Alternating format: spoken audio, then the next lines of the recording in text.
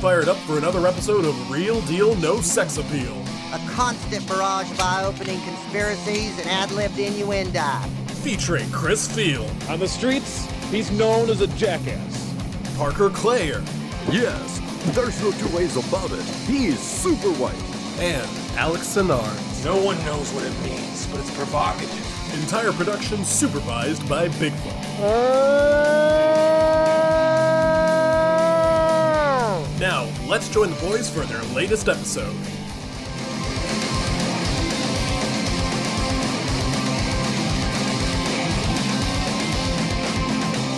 Welcome, ladies and gentlemen, to another episode of Real Deal No Sex Appeal. My name is Chris. With me, as always, is Bert and Ernie, and we watched Drop Zone, a movie about skydiving. Now, there are some skydiving scenes in this movie if you watch it with a careful eye.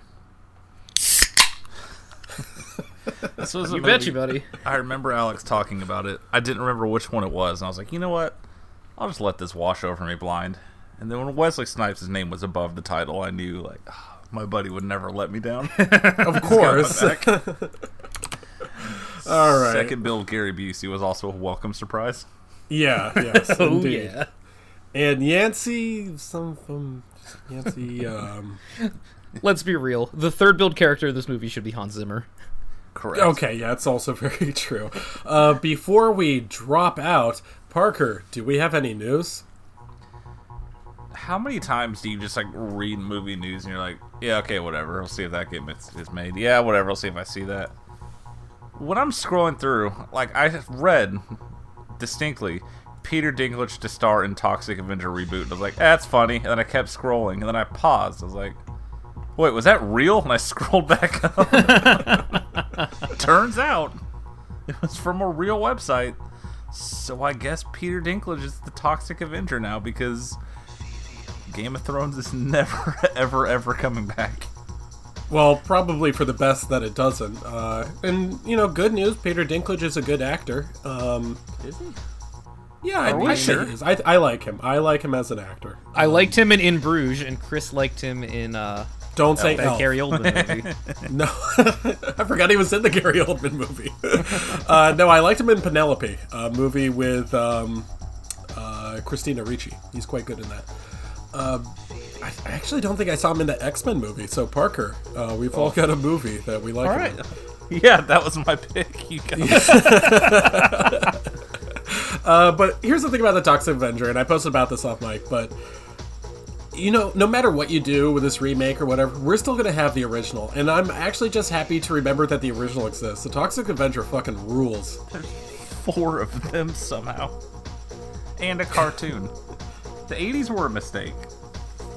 But also I love Best it. Same, kind except of they were mistake. good, though. So I love that every time I think of Game of Thrones, I actually get to remember, like, we're in, like, month, 15 it feels like, of quarantine.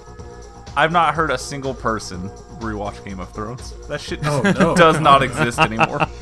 you also don't get anyone being like, okay, guys, I'm watching Game of Thrones for the first time. Like, No. if you didn't watch it when it started, people are just like, now you know to stay away. It is wiped off the map entirely, which is... I don't even know what streaming Incredible service is on. What, HBO or something? Oh, Yeah, HBO has its own thing now. It's actually pretty good. It's It's also real not good. paying $15 a month for it, Yeah, except me for neither. when I forget to cancel it when it's attached to my Amazon Prime, which happens a lot.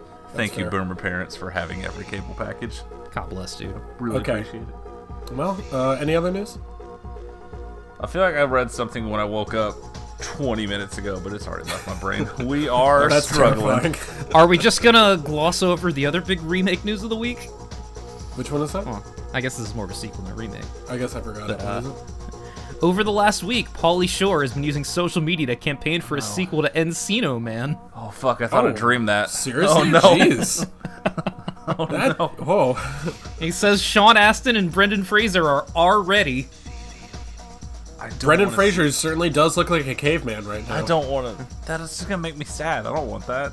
You know what's so weird is I actually referenced Encino Man last night when I was talking to Josh. I was like, look, if you thawed a man out of ice and the first movie you showed him was Chappie, he might like movies.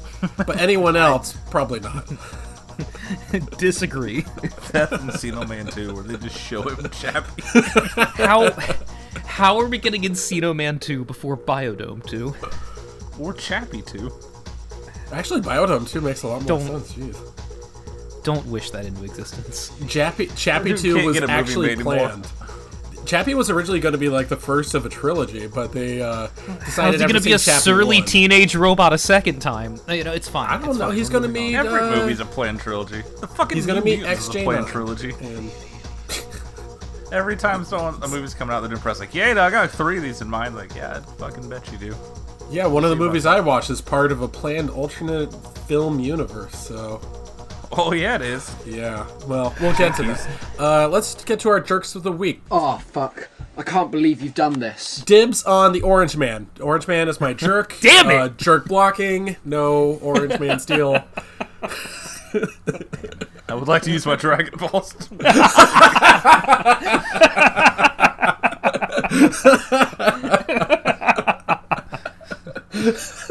Alright, Chris, you go first, I guess.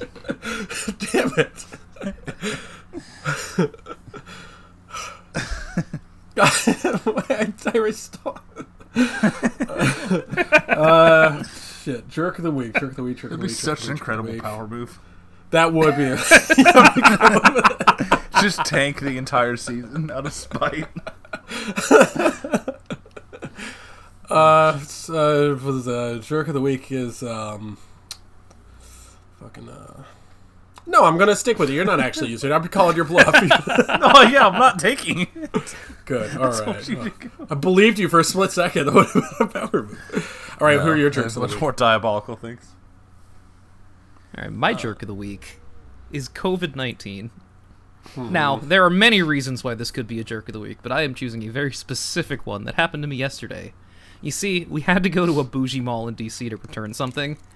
And you go in the mall, and they have maps that tell you where to go. But because this is the fancy mall, all of the maps are touchscreens. And because of COVID, all of the touchscreens are off, and you can't use the maps. So I just wandered around a mall for 15 minutes looking for a store. Because there was no choice. So thanks again, global pandemic. My jerk of the week is similar to COVID-19. It is Ice-T's father-in-law. It's the funniest thing I've read all week. And I quote from @FinalLevel, my father-in-law, Coco's dad, in quotation marks, was a serious no-masker. COVID hit him. Pneumonia in both lungs. 40 days in ICU, close to death. Now he's on oxygen indefinitely. Oh, he's a believer now. And then I saw her face. With the pic of him on the oxygen mask. I've never seen a more powerful flex in my entire life. Why would you tweet that? Coco's dad, or so they say. How much does he fucking hate this dude?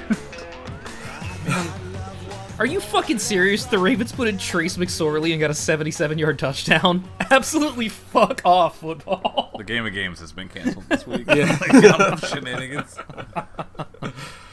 Okay, well, let's move on to what we watched this week. I called off work last Wednesday because I wanted to brave the conditions, brave COVID-19, and go into the theaters to see a one-time only presentation of the new documentary Zappa in theaters. And I get in there, I'm watching it, and I thought I was going to be the only one in the theater because, like, who else actually likes Frank Zappa? But there were a whole lot of other people in there, and it was kind of nice, watching it. And it was really good. It was, like, better than I expected. Alex Winter he's one of Bill and Ted from Bill and Ted. He's the one who's not Keanu Reeves. Anyway, it's pretty good. You got like Steve Vais interviewed in there. You got Johnny Guitar Watson's interviewed in there. 74-year-old Ruth Underwood brought me to tears with her interviews in this movie. And then it got fire alarmed out. So I guess you didn't get to the part where they explain why his face has become a Twitch meme? wait, Zappa's face is a Twitch meme? I'll let you stew on that one. Oh my god, how did that happen? Alright, that kind of fucked me up. Wow. When did that happen? Anyway, Chris, I was able to when do finish I it. ask sincere questions during this segment? No, I'm gonna believe you though. I just assume 'cause everything you ask me is laced with like, oh fuck, what did I do? Something like that. One thing I don't know. that I is don't, 6 years ago that's been unearthed now. you could say that, but like, I don't fucking watch Twitch. I've never watched a Twitch streamer before. The only thing I watch on Twitch is that Forgotten VCR and only MXC.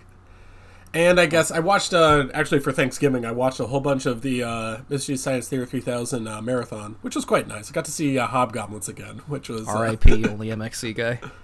Oh, did he die? Close to the sun. Yeah, he got DMCA'd, I think. No, I was just watching it last night. It's still Are you going sure? on. Yeah, I know it was down for a while. I guess it was down for a bit. Know. It's back up. So either way, it's on like week. Amazon Prime. So just do that. Next movie I watched was one that was so much better than I was anticipating. It's a movie directed and starring Bill Paxton. It's called Frailty, and it's allegedly a horror movie. I don't know how I'd go so far as to call it a horror movie, more of a thriller. But this is so good. It's got Matthew McConaughey in it, and Powers Booth, who, as it turns out, Powers Booth is just good in everything, apparently. Parker, you said you haven't seen Frailty, but your mom used to watch it a lot? It was on constantly. For some reason, some cable channel had this and Sling Blade on all the fucking time. So those were just on in the house for like a year, I feel like. So I've seen a lot of it. I know she loves it, but I've not sat down and watched it. I would highly recommend this to both of you. This has, it's about two young boys in Texas, and they're raised by their father, Bill Paxton. And one night, Bill Paxton, the father, has a vision from God that says that he is set upon Earth to destroy all the demons. And in order to find the demons, the demons are hiding as human beings. And God will give him a list of the human beings, and he has to kill them. And it's never really made clear whether the guy is actually seeing these visions or if he's just crazy or something. And so he has to teach his two young boys how to kill people that he's just finding off the streets. And the way that the movie is played is that you're never quite sure whether Bill Paxton is crazy or if he's actually seeing these visions. It doesn't really take a side. And as such, I think it's kind of brilliant in that way. But at the end of the movie, it takes a side. And I'm not going to tell you which one it is, but I have to appreciate the balls on this movie for actually saying, okay, you know what, we're just going to go in this direction. We're going to choose how it is, and it's not going to be left up to the audience's interpretation. It's just this. And it works. And I think it works because they actually jump on it with both feet. They're just like, we're just going to go for it. I really, really liked it. Bill Paxton's an excellent director. Matthew McConaughey is great in this. Powers Booth is great in this. Bill Paxton as an actor, though, is very easily the best part because he is so sympathetic as a father. You really do believe that he believes in what he's doing, and he feels so bad about what he has to force his children to do. It's not an easy role to play, but every single time that I saw him on screen, I felt bad for him. It feels like a very real portrayal. I really wanted to get to that this week, and then, yeah, life happened. That's very fair. Frailty, I highly recommend. That's certainly one of the better movies on the list, which is a very low bar to clear. Quick one here. You persist day after day. You are going to be so mad when I finally usurp you in the count. Oh, dang, you got me. By torturing yourself for 2 straight years. That's the 1,001st movie on the list, is watching Chris watch all the movies. I watched it. I'll skip that one. I don't care. Parker assigned me a movie called Scoob. Jinkies. It's about Scooby-Doo. Well, I had some other characters. Yeah, well, the next movie I watched was Wide Awake by M. Night Shyamalan. No. Yeah, but what happened in that movie? Fucking Scoob, dude. All right, so first, before we talk about the movie, let's talk about like the advertising. The teaser trailer that dropped before the movie was that stupid little thing where Shaggy meets puppy Scooby-Doo, and it's like, oh, that's so cute. Look at them. They like each other so much. Let me tell you something. Who could possibly fucking care? Why would anyone like that? Here's a better question. Who likes Scooby-Doo? Scooby-Doo blows. Alright? No one likes that fucking show. The only good iteration of it was that fucking Mystery Incorporated. But I'll tell you this, right after watching Scooby, I was like, wow, the live action was like a lot better than this. Maybe I should give that movie another try. Look, I've said numerous times on this podcast, Hanna-Barbera both can eat my shit. Absolute hacks. So from top to here's bottom. the first Their thing whole that you output. notice about this movie. All the people in it look like shit. Correct. This is one of the most hideous fucking movies I've ever seen in my life. It's not quite as bad as Food Fight, but it's up there. This movie would have been embarrassing 15 years ago. Why does it look worse than The Incredibles? There's no excuse for this. The voice acting is hidden. Why is Zac Efron voicing Fred? Why is he in this movie? He can't I act. can see that. Yeah, okay, you know what? You're gonna sign this. Look at the cast and be like, why did you spend so much money for an animated Scooby-Doo movie? That's the entire budget. The movie looks like shit because you're paying like B-list celebrities to do cartoon voices. See, one of the weird things about it is it kind of reminds me more. This is a movie I recommend. I reference too much. Is the Flintstones movie from like 1994? It kind of feels like it should have come out then because like, where are your parents? We used to watch Scooby-Doo. We'll go watch this. And it's got like the same sort of humor, which is bad humor. It doesn't really feel particularly modern. At one point, they recreate the opening from the original Scooby-Doo show. Who cares? That doesn't matter. That actually fucking blows. There was something. Oh yeah, Velma, little girl Velma dresses up as Ruth Bader Ginsburg for Halloween. Oh fuck, I forgot. So she dressed up as an angel. Why? I repressed a lot of this movie, and that was definitely part of it. Yeah.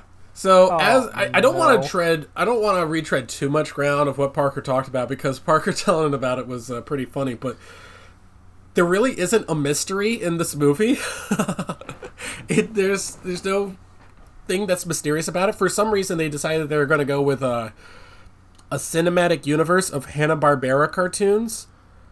Yeah. Who the fuck wants that? Yeah. All you kids remember this caveman thing voiced by Tracy Morgan? No, I was about to bring that up. You deceived me by not mentioning that Captain Caveman was voiced by, of all people, Tracy Morgan. Why the fuck? Who I thought died. I remember he was in that horrible wreck, Same, and I except just which. never saw him again. That was Kevin Hart. Anyway, yeah, excuse me. Yeah, I don't know. It's whatever. But no, it was just called Die Hard. He did not actually die in it, Chris. Okay. Man. What else? Oh, yeah, Blue Falcon. Let's talk about my friend, Blue Falcon. Blue Falcon is voiced by an actor, and at one point he dabs. Which one? There's a lot of actors in the movie. I don't remember who voiced Blue Falcon. I bet you do. Mark Wahlberg. That's right. Yeah, how could I forget? Laugh it up. Laugh it up. That sounds familiar. I looked it up. I was like, this Wikipedia was edited. Let me go to the IMDb. Sure as shit. There it is. Oh, Alex, you think this is funny. Let me tell you something. Ken Jeong is in this movie, and he's the best character in the movie. I would like to use my immunity idol right now. Just in advance of Scoob. just whenever it comes, at any point in the future. Like, I'm dead serious. Ken Jeong is very easily the best part of this movie. Which is not the nicest thing you could say about a movie. It's not really because of Ken Jeong. Information, what you will. That is the opposite of everything else that Ken Jeong has ever been in. Yeah, Ken Jeong is, as an actor, he's, fine, whatever. But the character itself, he plays Dinah. Is he fine now? Yeah, I don't know. This seems fine enough to me. I don't feel particularly strongly about him. I think it's more that his presence in a movie signals that it's not going to be very good. Chris, just as a sidebar, have you seen Crazy Rich Asians? No.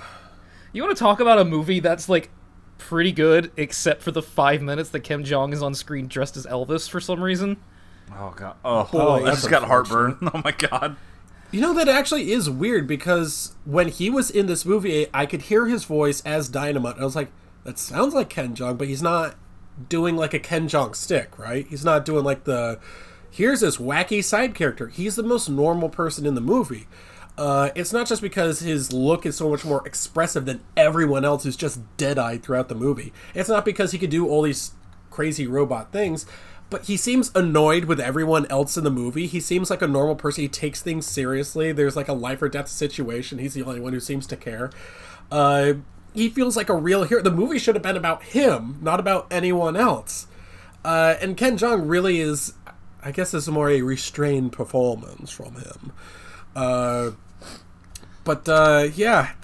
Somehow I'm going, by hook or by crook, I will get you to watch Scoob.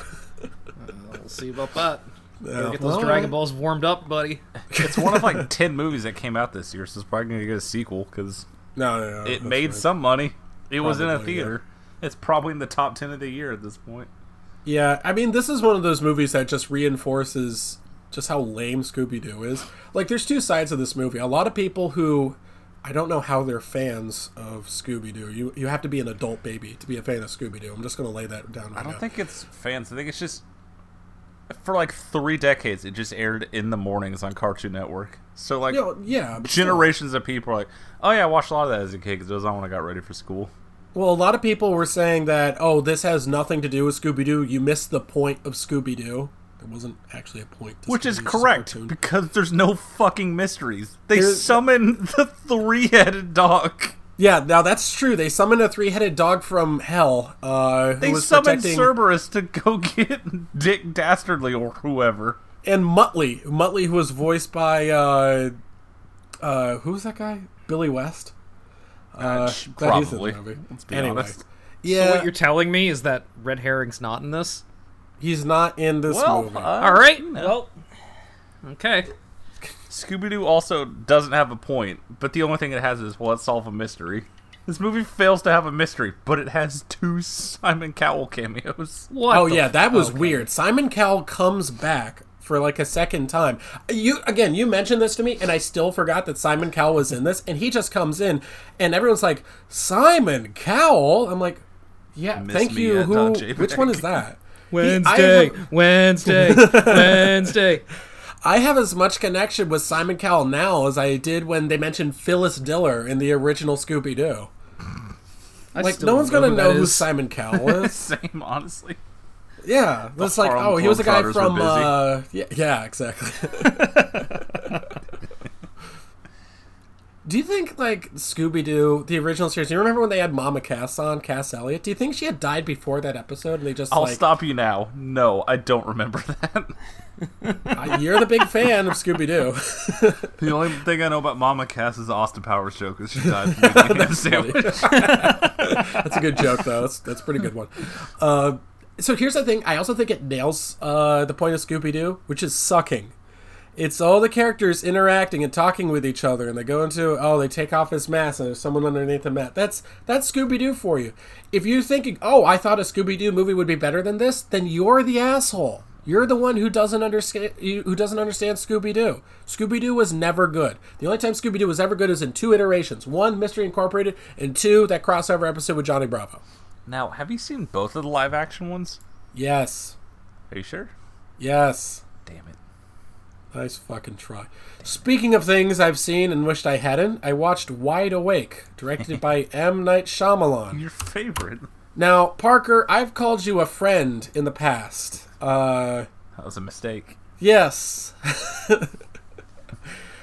Sometimes friends betray you. And, we haven't had a really in-depth discussion about M. Night Shyamalan and his bullshit on this podcast. Didn't we do an entire episode on Devil? That isn't enough, because I watched Wide Awake and you guys haven't, so let me tell you about this. Wide Awake is about this little boy going to Catholic school in Pennsylvania, and he's going to Catholic school in Pennsylvania, and he's in Pennsylvania, he goes to Catholic school, and his grandpa dies, and he feels bad about it because he liked his grandpa or something, I wasn't paying attention, and he decides that he's going to look for God, and he's going to ask God if his grandfather is okay in heaven. You might be wondering, how do you make a movie out of that? You don't. You have a bunch of other side things going on. I don't really have a lot of affinity for these private institutions. I've seen so many bad movies on this podcast that take place at private schools. So, Wide Awake. It's one of the most pointless movies I've ever seen. By the end of the movie, I don't know what M. Night Shyamalan was trying to say or do. Film is a communicative medium. You're trying to say something. Acting the same way. I don't know what they're trying to get across in this movie. I don't know how I'm supposed to feel. because I'm supposed to feel some way. I can tell, but I got nothing out of that. But here's a weird thing. I don't think M. Night Shyamalan is really to blame for this one. Maybe partly, but it's not really his fault. I'm going to lay this one at perennial jerk of the week, Harvey Weinstein. Because I did some research into this, and apparently Harvey Weinstein recut and reshot a whole bunch of stuff in this movie. I wouldn't be surprised if he's to blame for the schmaltzy Spielberg-esque score and the questionable decision to include voiceover narration. It's easy to dump on M. Night Shyamalan for his entire filmography, except for The Sixth Sense. But I actually feel like I might have missed out on what his true vision was in what could have been, and probably what should have been, a very personal movie for him. So, here's the thing. I don't know if this movie is semi-autobiographical, but it's about a boy who attends a Catholic private school raised by parents who are both doctors in Pennsylvania. The similarities between this movie and M. Night's own childhood are there, even if they're just coincidental or just a vehicle for what can loosely be described as the plot. Now, I've been intrigued often by the intersection of faith and destiny in Shyamalan's movies. I don't know that it's usually handled well. I mean, I saw Devil and Signs, but I can't fault the guy for trying. You know, it's usually at least somewhat interesting what he's trying to do or say. And the effort goes a long way for me. It really does. Now, I believe he said in a recent New York Times interview that he wasn't religious at all, but he's got an interest. And I don't know. I kind of feel like this one isn't on him. So I'm not going to blame M. Night Shyamalan. I'll blame Harvey Weinstein. The worst thing he's ever done. Chris, you are absolutely right. Harvey, please release the Shyamalan cut. So this one specific... Okay, we'll try out some other ones then. Yeah, well, unfortunately, Parker, I have seen one of the movies that he wrote but did not direct, Stuart Little, which, have you seen that? Sure. Why did you watch Stuart Little? I had a friend from another country who was visiting, and we took him to see him. Oh, I thought you meant you watched it this week. Oh, no. Jesus Christ, why did you just... No. I saw the first two in theaters, yeah. I didn't know that there was more than one, so. Buddy. Okay. Did you now? Well, I mean, I knew, and the pendulum. Why is the mouse British? I don't... Why? He was a regular mouse. Wait, he wasn't British in the first movie. He had a normal voice. Did he? Yeah, he did. In my memory, he's British. No, I remember. Maybe it's just because I hated it. Well, cast your memory back to the next movie I watched, and this is a personal point of shame for me. This is the first time that I watched From Dusk Till Dawn. What the fuck? I know. Right? Haven't we talked about this multiple times? You know what's weird is you guys have brought it up before, and you said so. It's like, this is like From Dusk Till Dawn. Everyone stopped talking about the second half of this movie. And I'm glad that you did. Now, Alex, about that film idea that you have, which we won't say, don't steal our ideas, anyone who's listening. There are several that it could be. But well, yes, we know the one we're talking about. We could just do it in the mode of From Dusk Till Dawn. Instead of the thing that happens in the second half, we'll have your idea. We'll go with that. Honestly, good idea, in my opinion. I took notes on this. He survived in space for 7 years. I took extensive notes on this. I fucking love this movie. I don't love everything about it. I think the biggest problem with it is actually Quentin Tarantino. Not just the fact that his character often uses sexual assault as like a plot point, something that will move the plot from A to B, but also at one point he gets an entire foot into his mouth. I'm just like, okay, fine. I don't, Actually, I'm really like finally tasting success and is like cashing in immediately. Like, I don't know how many more of these movies I got in me. Let me just fucking go for it. Is that what you call that scene? Tasting success? I am nearly positive that he had that written into his contract before he signed on. Probably. Yeah, look, that's what it's called if you go to like the DVD chapters, tasting success. Look, I'm not a foot person at all, but if Salma Hayek's foot was near my mouth, I'd think about it. We need to talk about Salma Hayek because you just gotta go for it. The most recent movies that I've seen with Salma Hayek are The Faculty, which she's wearing like like a doctor's like coat the entire time, and grown-ups. So it's Jesus Christ. so I don't it's know what I was expecting. now. So it's very easy to forget that at one point Salma Hayek was the hottest woman in the world. Now, when you watch From Dusk Till Dawn, it's actually kind of like a weird thing to watch during her whole dance sequence, because your jaw just drops. You're just like, okay, I guess that's it. She's just the hottest woman who ever lived, right there. It simply doesn't get any better than that. I'm thinking of like the South Park scene where Cartman sees someone with a literal butt for a head and he doesn't laugh. He's like, that's it. That's the literal funniest thing I'll ever see. Guys, I don't know that I could ever laugh again. Nothing will ever be that funny anymore. Same thing with Salma Hayek, except I'll never see anyone that hot anymore. It's just, that's it. That's like the standard now. So And the fact that that's the scene where they're like, all right, and now the movie is this now is so perfect. I really, really liked it. That's the thing, is the first half of the movie is pretty good too. It's like, oh, what are they going to do with this? And then the second half of the movie is they just go exploring. They just like, okay, what if I just do this, right? I can just get away with this, right? Hell yeah, you can. It's like, Parker. So that's why Robert Rodriguez keeps getting chances. I got it now. Honestly, You know, like, just maybe let it'll him happen do again. what he wants. I would give another Shark Boy and Lava Girl. Who cares?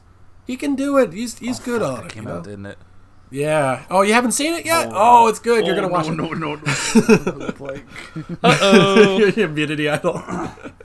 So Parker, they didn't bring Taylor Lautner back. Fucking rules. I don't think he wanted. I don't know what happened to Taylor Lautner. I'm not gonna look it up. Parker, the final shot From Dusk Till Dawn. Oh my god. Perfect. Literally one of the when I best was final sent- shots I've ever seen. When I was sent to Mexico to find an Aztec pyramid, I was clenching like, fuck, does he know there's like 3 of these movies? Am I going to have to watch it? Now, it's so interesting that you mentioned that, Parker, because I told my dad, hey, Dad, I saw From Dusk Till Dawn. And he's like, oh, the second one stinks.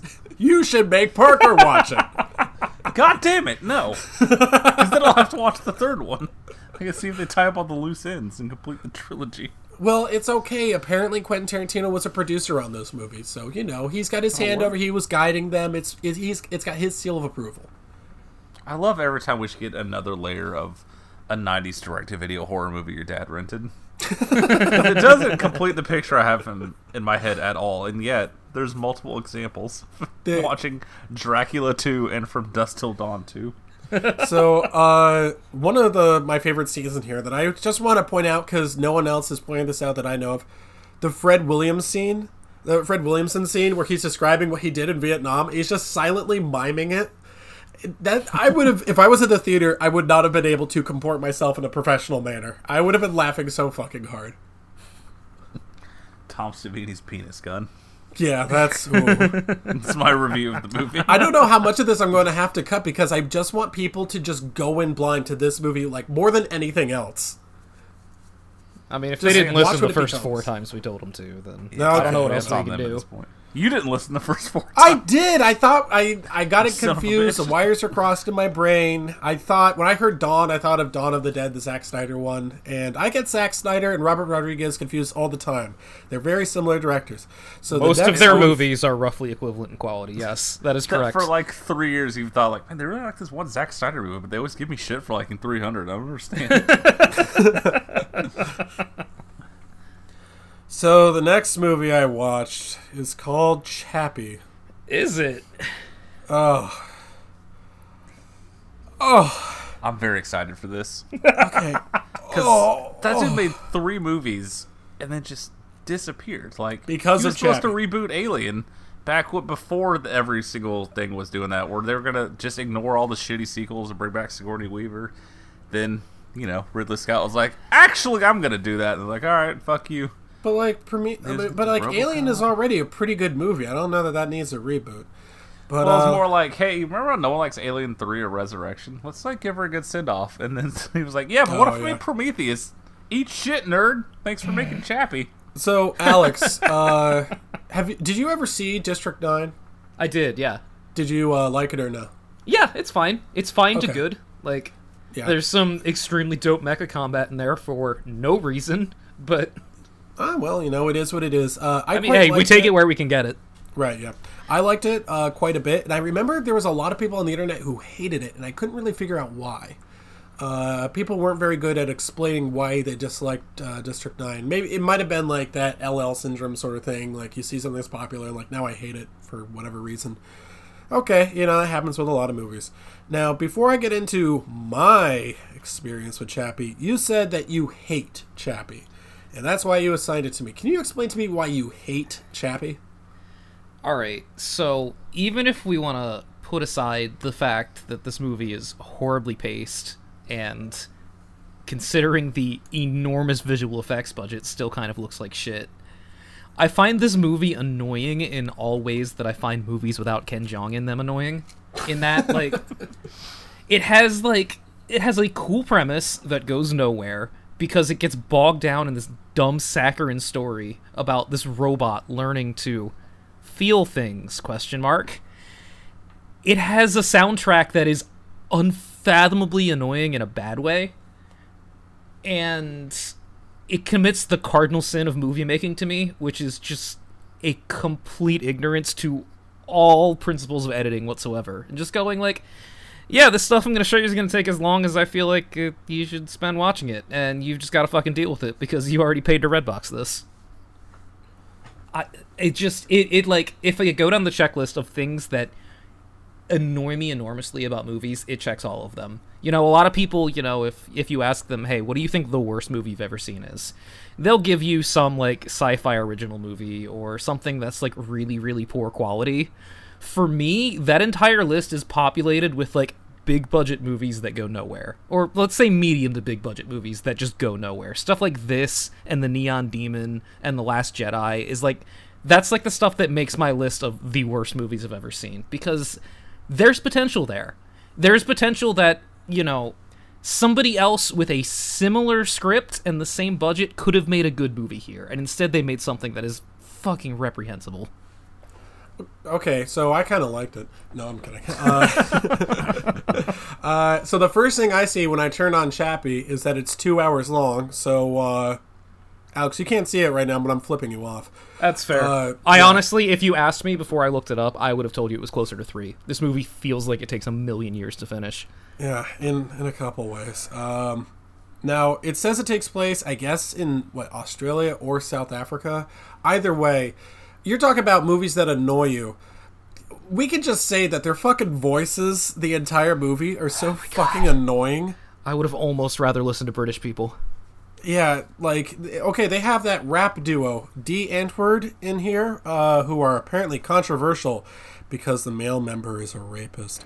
But, oh my god. Is that a thing? Something, apparently he trafficked a girl or something. I don't know. Well, South Africa, what can you do? Yeah, well, I thought they were German. It says D, Like, it's like, for I don't know. Anyway, they're in this and they're really annoying and all their music really blows too. I think my big problem with Chappie, you talk about a movie that goes nowhere. It's not just that it goes nowhere, it's that it says nothing. I don't know what the point of Chappie is, what they're trying to say or do with this. It's got a little robot policeman is, I guess, the crux of this movie. And, okay, that's an idea. It was already covered once before in Brillo, and it was modified rather well in The Terminator. That's basically a robot cop. That's an idea of something you could do with it. And those both said something. Those are both stories that have a point to them. When you watch them, you kind of thinking, okay, this is how I ought to feel about X. Chappie doesn't do that. I think if Chappie has a message, and again, I argue that it doesn't, its only message is that robots are just like people. And I disagree. I don't think that they are. Literally, it's just a movie about, a surly teenager, except the surly teenager is a robot. It's fucking... No, not just a robot. It's a robot with, a stupid voice. That stupid voice really goes a long way. And part of it is because it's being trained how to speak by D. Antwoord. Yep. And that's really annoying. And the way that it talks is so stupid. I think this might have been even worse if it had been filmed in America, though. A lot of it is completely incomprehensible. This is the first English movie I've seen in a long time that I needed subtitles for. Hugh Jackman is in it. He plays a villain. He should not be playing villains. He looks too good. Sigourney Weaver is in this. Now, I don't know how you guys feel about Sigourney Weaver. I think she's a great actress. Like, one of the great actresses of our time. She is terrible in this. I would have taken that check, too. Awful. Yeah, well, I don't know if I would have. Talk about, like, the pacing and the editing. I think you and I are on exactly the same page. This is one of the most poorly paced and edited movies I think I've ever seen. For a movie that lasts 2 fucking hours, it's so fast. There is no time at all given to you to think or feel or care about anything that happens. I don't know what I would do if I did have that time, but as such, I'm not given that time. It reminds me of like a Disney movie, because those Disney movies are like 80 minutes. They have to go really fast. I have to have all these like cute little characters bouncing around all over the place. Chappie just goes from like being reprogrammed to invading this place, and now he's a good guy. Oh, now he's a bad guy again. I don't know who any of the characters are by an hour 40 into the movie. I don't know anything about this because of the way that it's shot, edited, paced. I don't know what Neil Blomkamp was doing on this. If this was his vision, and I assume that it is because he has a writer's credit on it, boy, no wonder he's not getting any more movies. This guy just can't direct. Maybe District 9 was an anomaly. So it's good? Yeah. Was you there remember, anything else I despise about this? I mean, you remember how I felt about all of the Queen in Highlander. This movie is that soundtrack minus the talent of Queen. Oh, yeah. Oh, it is that's cursed. Painful to listen to. I actually turned the soundtrack like way down when I was listening to it. I was like, no, nah, I don't care about this. Is that why you had subtitles on? Well, there's that. No, you know what? If you put this, tell you what, you're going to find out. What? Uh-oh. Hang on a second here. Let me check this Ravens game. Oh, jeez. Oh, beans. All right, Alex, what did you watch this week? Pass. Parker, what did you watch this week? Oh, well, okay. Hold on. Let me open my old notes back up. guess he It's forgot. been a long week. I have some catching up to do. It's fair. That's fair. Imagine once these, the holidays are over, you finally get some time to yourself. You could take a nice vacation. What if you and Anthony Hopkins just go take a nice vacation in the woods? And come People across have referred to me as a lesser man. as a big fucking bear attacks. See, what I didn't realize about The Edge was it's not a bear movie. We're not entering a grizzly maze. It's a movie about survival that happens to have a bear. Correct. Because they shake that bear with like a half hour left in the movie. I was like, oh, wait a second. Now there's character stuff. Where'd the bear go? But it's very good, actually. Yeah. I love the dynamic of Anthony Hopkins going out there and finding out his wife is banging Adam Baldwin? Sure. Why not? Like, even if I hated this movie, even if I felt about it like Chris felt about Chappie, it would still get minimum 4 stars just for having Anthony Hopkins yelling, "Come and get me, motherfucker!" at a bear as he attacks it with a spear. Like, you cannot do worse than that. It was surprisingly good. Oh, yeah. I enjoyed that there's like 4 characters, and the one black guy immediately gets his leg broken, and you're like, oh, that bear's gonna fucking eat him. And then 10 minutes later, that bear eats the shit out of that guy from Oz. It is incredibly good. Like, I thought it was just gonna be like, a bear movie, and the fact that it was a real movie and still very enjoyable, I appreciated it. Thank you for not hurting me for once. Give it time. I know. I know what's... I did not get to AI this week. Spoilers. My week was going... I forgot you gotta sign that. Tell you my what, week we'll was double up going next week. bad enough already. So You just hold on to that one for a couple weeks if you want. yeah, You're fine. You want to pop that on December 26th. You have my permission. I looked at that runtime and just started drumming my fingers on my desk like, what do I do now? How many days can I break this up into? So, Chris, here's the thing about student bodies. Hey. Like, obviously it's full of jokes, so it's going to be hit or miss.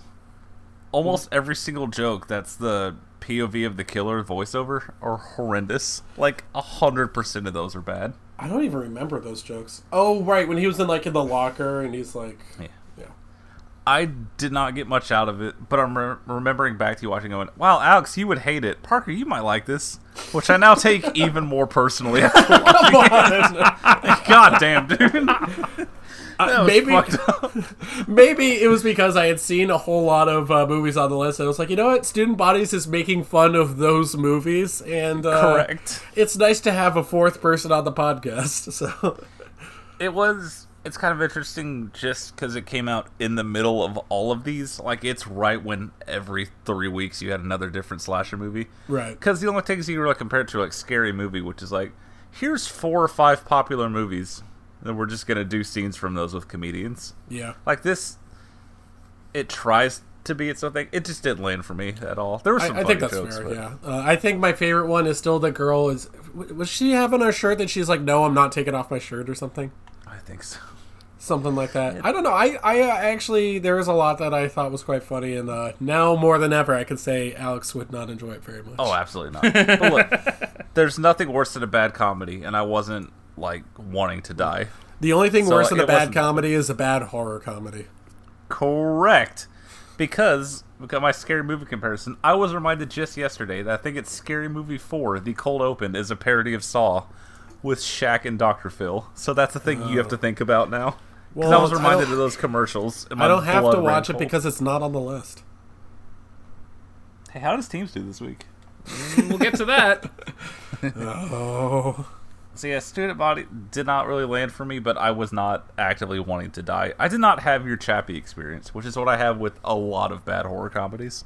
Well, to be fair, I didn't hate Chappie as much as Alex did, but would you ever watch it again? No. Without a gun to your head? Yeah. No, even with a gun to my head, I'd be like, coin flip. I made it to 30. I had a good run. Let's roll. If it was going to happen for me, it was going to happen. I'm out.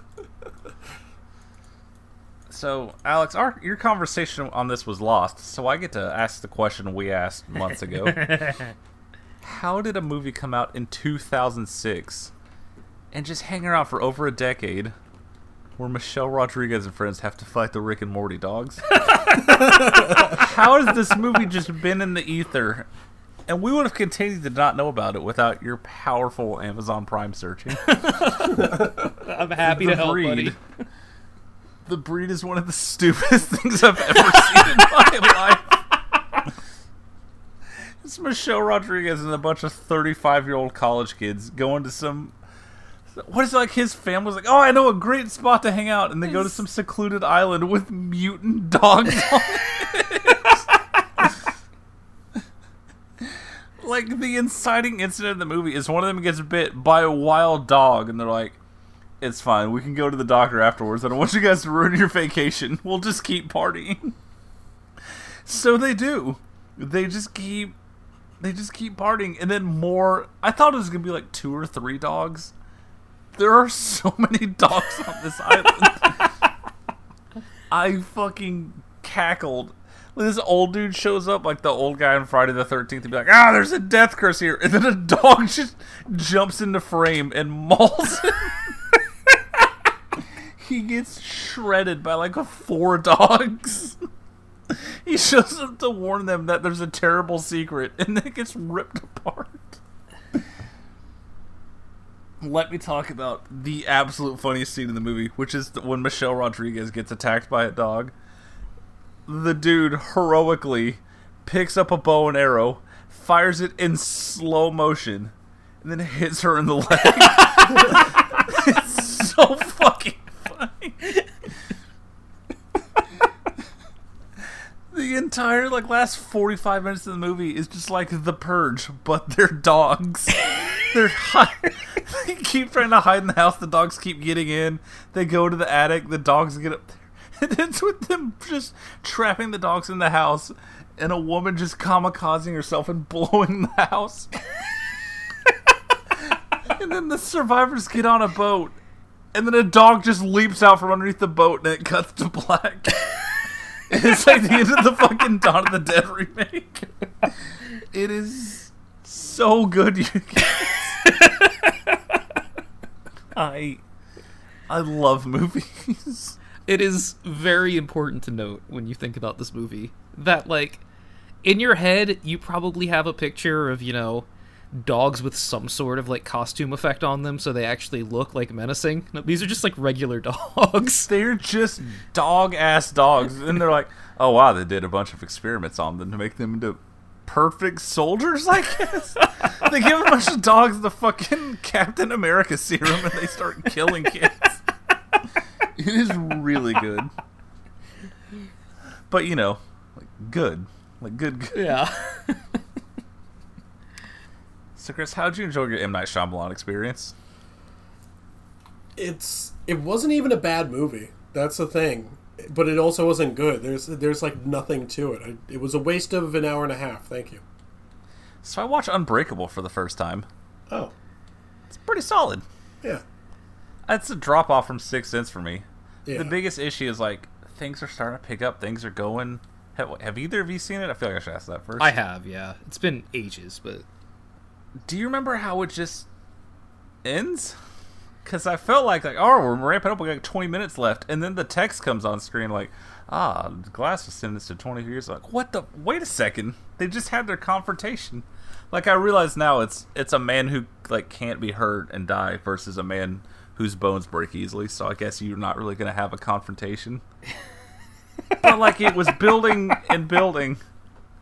Our main villain, the man with the weakest microbones in history. And it felt like it was really about to start popping off. Like, oh yeah, like it's an origin story movie. Like, I get it. Like, I've seen much, much worse. I'm getting into it. I like the characters. And then it's over. I have not seen Glass yet. That'll happen eventually. So who knows how a sequel to this goes. But I thought it was fine. Like, I've seen a lot of later Shyamalan stuff. Not even approaching that. It's fine. I give like a solid 3.5 stars. A lot of good performances. Weirdly enough, like, even in his worst movies, he seems to be good at casting people and getting performances out of them. Which is, considering some of the shit I've watched from him, is very impressive. So that ended. I'm like, you know what? This was like the one night we had off, so it was just, we were up until 6 in the morning anyways, because we used to overnight. It's like, I haven't watched Signs since it came out. Fuck it. Let's pop it on. Oh, what a good idea to spend time watching Signs. Chris, I know you love Mel Gibson. He's fucking terrible in this. Yeah. He does not fit at all. He is trying so hard to look like the serious, concerned father, and he is incredibly bad at it. It is a very, very whispery movie. There's a whole lot of this because the kids are sleeping and there's aliens out there, so we don't want to say anything. And Mel Gibson's not the person to give you sad, somber, sappy, whispery-ass dialogue.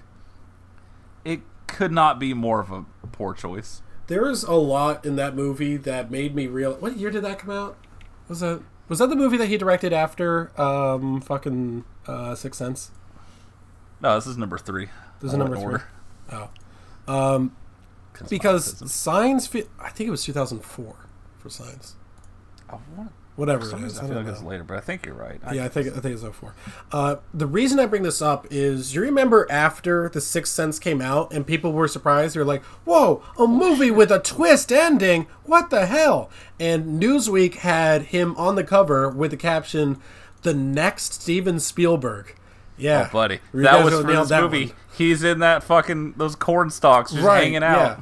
I remember that and thinking, boy, I feel really bad for him because they're really setting him up to be something that he could never quite achieve. You know, it's like calling a musical artist the next Elvis. You can't just do that to people. And as a result, I kind of feel like he felt a lot of pressure on this movie, and as such, he's acting like someone he isn't. There's a scene where they're at the dinner table and that cop comes by to check on them, the female cop or something like that, and she just starts talking about female high jumpers in the Olympics. I'm like, no, that's Quentin Tarantino shit, where he just gives you this fun fact in the middle of the movie. You're just like, you know what? Thanks, Quentin Tarantino. That's nice. You can't just do that because you're not as good of a writer as he is. And then the camera is going like, it's set in the middle of the table, right? And it pans to the right. Then it pans to the left. With every single person who talks, it pans back and forth between them. And there's no reason to do that. It's like, are you trying to say that I'm the person sitting in the middle of the table going back and forth between these two people going, huh? Like, it's really stupid. It's like, are you trying to do with your camera movements what Sam Raimi does in The Evil Dead? Because that's a very different movie from the one that you're trying to make. M. Night Shyamalan cannot write real human dialogue between actual people. And it's a problem. Because this movie is very, very character heavy. It's a lot of people sitting around a table and dealing with their feelings about loss. And, you know, he misses his wife. And my God, to give the crux of the movie, the guy who fucking killed his wife, to M. Night himself, what is just a dreadful fucking... It is one of the worst performances I've seen in many, many weeks. You know, in a real movie. Wait, you don't like the performance? I actually think that his performance is the best part of the movie. It's fucking horrible. What is you talking about? Maybe I remember it differently. I think because what it is it's the first time he sees him, and he just kind of looks away, and it's just like, I feel. Oh wait, never mind. I know the scene you're talking about. It's like where he reveals is just like, I made that turn 1,000 times every single day. That one time it went wrong. I locked them in the closet. I don't think they like wood or water or something. I don't know. Why would you put yourself in that role? So I think it's the delivery that's the problem. But like his facial acting, the first time like you see him from far away and he just kind of looks ashamed of himself and walks away. It's like, oh, right off the bat, I know what happens. And I thought that was like a good performance. I can look sad and look at my feet too. I made a fucking living off of it. But okay, yeah, I understand. But it's like I don't know. What I'm trying to say is M. Night Shyamalan is a better actor than he is writer or director. Incorrect. He's not good at either one of those either. I guess, okay, you know what? I'll just say it. I really like the performance in, I think it was The Sixth Sense, where he's buying a wedding ring for his wife, and she chooses the really expensive one. The look on his face made me laugh. So, God, nothing would make me happier if it turned out that was just a different Indian actor. I'm going to do some research and then cut that if that was someone else. Nothing would make my life better than that reveal. I'm going to have to go back and rewatch that. I'm pretty sure that was him. It has one incredibly good scene. Not the alien reveal scene, which works for me, but the CGI is dog shit. The best scene in the movie is at the end when Mel Gibson is desperately trying to keep it together, and he makes everyone's favorite food, and none of them are eating, and he just starts going, "Oh, if nobody's gonna eat, I'll eat everything," and just starts ripping food off their plates and crying. It's one of the funniest things I've ever seen. I think the most, yes, I would say this is probably the worst performance I've seen from Mel Gibson, because he just genuinely doesn't know what to do. And I don't think M. Night Shyamalan knows how to direct him. So there's a lot of confusion going on in every one of Mel Gibson's scenes. But surprisingly, the worst performance from him is at the very end where he puts on like the neck thing for being a priest. It's just like, oh, this guy doesn't know. I wouldn't go to any one of his sermons. Well, turns out a lot of Americans did when his movie came out. What else? Okay, I want to bring up one other guy where I guess it was Joaquin Phoenix goes into the fucking sheriff's office, and there's that one prisoner who just starts launching exposition about he used to be in the minor leagues and all he would do was swing as hard as he could for the fences. That's not the weird guy. Michael Showalter dressed as an 80s punk is the funniest thing. Now, that's not the funny guy. What a misguided movie. The funny guy is that army, was he a general or something? And he's just sitting there behind the desk talking to Joaquin Phoenix. That's the issue. When the aliens come, they will come for the resources. And he's incapable of like closing his fucking lips. He just has his lips open the entire scene. And he's talking like this to Joaquin Phoenix.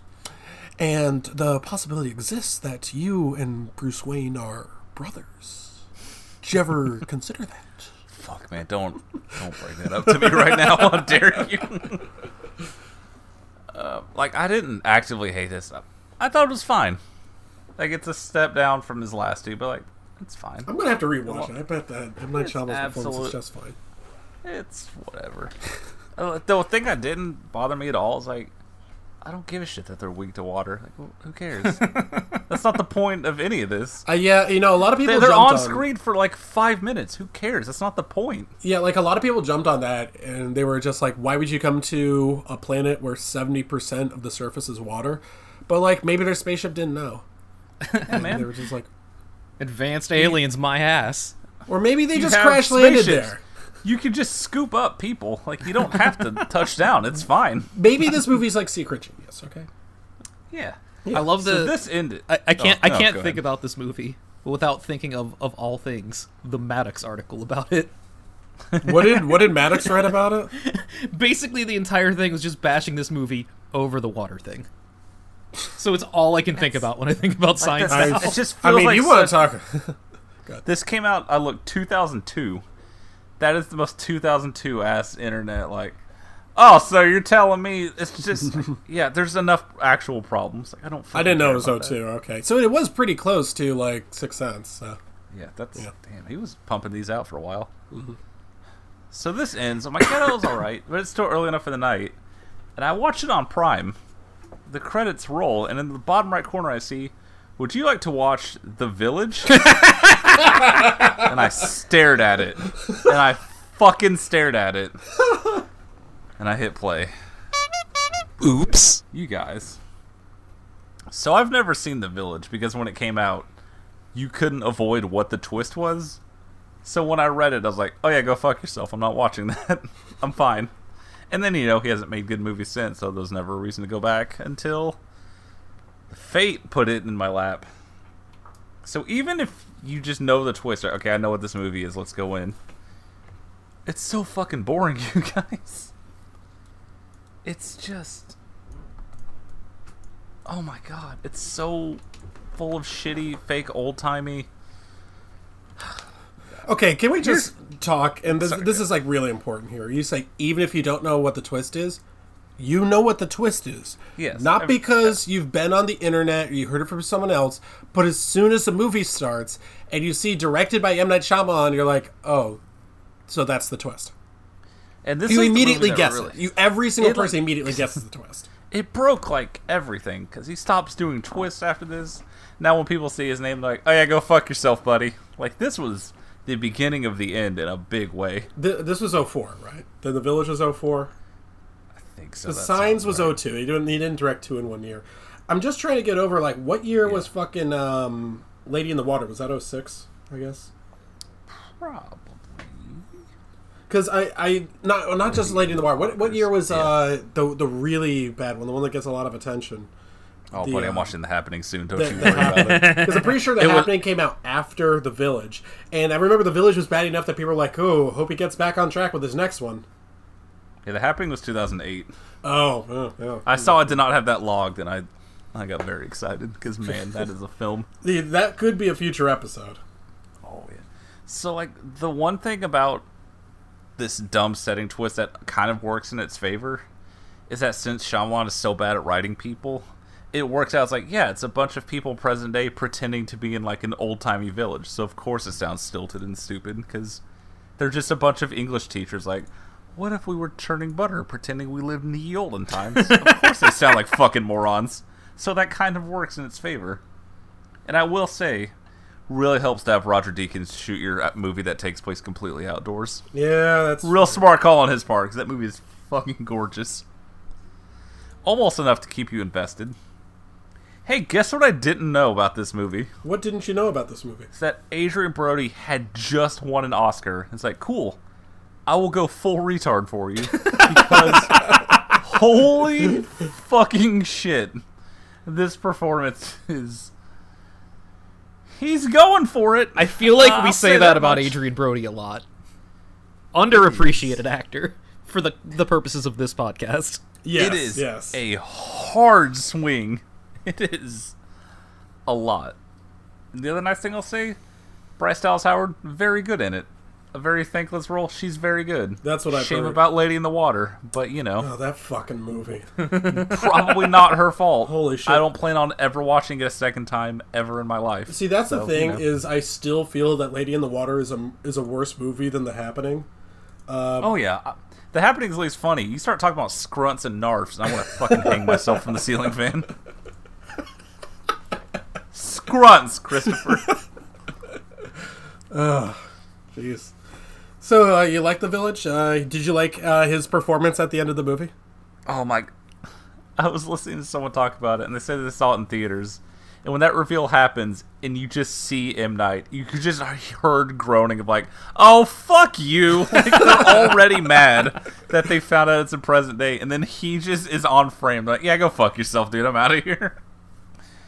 It's interesting because this is the first movie that's like not sold on any stars at all. Like, say what you want about like Bruce Willis and Mel Gibson in the 2000s, but like they're still names. Yeah. This is M. Night Shyamalan's The Village. So for this to be his first one, like, oh no, I am an auteur now. My name goes above the title. Like, top billed is fucking Adrian Brody and Bryce Dallas Howard. Like, this is his vehicle that's being sold on his name. And to whiff this hard, he is truly never recovered and probably never will. Next week's episode, Glass. I will be busy next week. Okay, next week's episode, Split. I will be busy the next 2 weeks. It's like I was trying to go into it, with a clear mind. Like, look, everyone on the fucking planet knows what the twist is, and I think we all know that if you're enjoying a movie and the twist fucking makes you mad, it's gonna ruin the movie for you. So it's like, okay, I know what this is. I don't have any other preconceived notions. I'm just gonna watch it. A lot of checking that clock. Like, how many times are we gonna walk into these woods and see that red thing that I already know isn't a real monster? Can we just, real quick, now the more I think about this, is this like kind of one of those sleepaway camp twists where it doesn't really change a whole lot? It's just like, oh, okay, we're just doing that then. Fine, alright, that doesn't really change anything. What if the sleepaway camp twist, like, just had 5 minutes of M. Night Shyamalan be like, yeah, so there was a boating accident, and then so the mom changed her gender. He just explains the entire logistics of, like, yeah, so they set up this reservation, it took a long time to set it up so there wouldn't be any plane flyovers, because then they'd see planes and they would know it's current day, so that took a lot, but then we got that done. It's like, I don't need any of this. Just fucking end it. What gets me is the guy clearly grew up in Pennsylvania, so he shoots all his movies there. Can you imagine someone being arrogant enough to shoot every single movie in Boston or something? Or Derry, Maine, perhaps? Look. The more Shyamalan movies I watch, the more I'm like, hey, you know what, King, do whatever you want, man. At least you've earned something. You made 1.5 good movies 15 years ago. Fuck off. None of his movies have offended me. Or offended my sensibilities. Well, I can change that is the thing. Yeah. But you could. And that's it for me. After that, I watched that, I think, Wednesday night after we were recording. I did this little marathon. And it was like, well, I guess I'm done with the movies now. So caught up on some assignments. Still got a couple to go. But that's it for me. Okay. As the week went on, I had less and less time and just felt more like dying. And then I watched Drop Zone, and now I feel better. There you go. Okay. Well, let's talk about Drop Zone. I could safely say that, so the movie begins, right? And you see this, outdoor sort of yard for, a prison, and everyone's going around, and they're lifting weights and shooting the breeze, doing cool stuff that, guys do. And, I kind of thought that this bald guy with the mustache and the hair and everything, who's going to feed the kitties, I thought that was Cheech Marin at first. Oh God, better movie. Because he kind of had the voice. That would have been so much better. I would have loved that. Maybe I had Cheech Marin on the mind because I had just watched From Dusk Till Dawn, and he plays 3 different roles in that movie. Man, if he started yelling about pussy in this fucking anyway, yeah, he gets attacked, but he survives. And then we meet our good friend Wesley Snipes. And I just gotta tell you this about Wesley Snipes. Man, sometimes you forget how good he is. That dude. I love that we have this conversation every time he's in something. It's like, fuck, right? Wesley Snipes owns. I totally forgot. I love that I keep getting surprised. Like, oh yeah, yeah. Because by the time he was in movies that weren't Blade, and I was old enough to watch them. He was in prison, so well. missed that whole Wesley Snipes era. See, this is the sort of thing that like breaks my heart because I really like his performance in this movie, and I really want more Wesley Snipes movies, but he went off the rails at some point. There's a finite amount, and then it's all over. Yeah. So anyway, he's one of the U.S. Marshals, and he's in charge of transferring prisoners from one place to another. And his partner is actually his brother, which must nice be a little family business that they got going on there. And for the moment, I'm like, when he says brother, does he mean? Anyway, they're driving to the prison, and his brother's talking. They're shooting the breeze, and you can tell that they got like a good relationship going until his brother says, "Yeah, I set you up with this chick. She's way better than that Mongolian feminist you were dating." Got her. Which will be a recurring motif throughout the movie, apparently. That Mongolian lesbian who listens to Lisa Loeb? Ugh. Get rid of her. That was so bizarre. And he says, I can't date a woman named Shashandra or something like that? Shashandra? Sounds like something comes out of your nose. I'm too old to be dating a Shashandra. And I'm like, kind of pulling at my collar there. Is he trying to say he's ready to settle down with a white woman? Turns out. Oh, well. So anyway, they take this guy, and when they put on their coats when they get into like the prison to transfer this guy to like the plane where they're going to take him, they seem like they've done this before. Like they seem like this is it feels very real. And this is easily my favorite part of the movie, when they're on the plane and shit starts going like head up. That's easily the best part of the movie because it feels so intense. It's like fucking captivating. I was so into this. I caught myself like leaning forward with my mouth open, being like, "Oh geez, I hope they're able to get out of this mess." It was actually pretty good. And then Gary Busey bites the guy's finger off. Then it got really great. Yeah. Could I look? I'm going to be honest. I might have been somewhat distracted while this movie was on. Did they explain why he bit that guy's finger off? Because he's Gary Busey, man. Don't worry about it. What do you like to know, motherfucker? He probably fucking ad-libbed that. He probably actually bit that guy's finger. Yeah, exactly. Hey, we need this computer hacker. He just gnaws his finger off. It's so cool. Oh my god, that's fucked up. And then he's just working for them the rest of the movie. That's an Academy Award winner just biting dude's fingers. I hope his cats are okay. Yeah. Anyway. Fucking Bubbles from Trailer Park Boys hacker. Well, then you bit my finger off and you spit it out the airplane. Anyway, like, here's how into this movie I was. When Wesley Snipes' brother died, I felt like actually kind of bad. I was like, oh no, I hope he'll be okay. I hope I will see him again someday. Yeah, I will remember you. You're just looking for any human connection after watching 2 hours of the robot teenager learning that crime is bad. Yeah, that's also probably true. But anyway, things start getting a little... So the plane that they're on with the prisoner that they're transferring gets taken over by skydiving terrorists. I mean...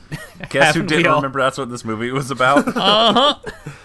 Yeah, again, just want to make clear, there's a lot of skydiving in this movie, so... what are they going to do on the plane? Okay, like, the plane's got to go down, though. Oh, no! Same thing they do every day, Pinky.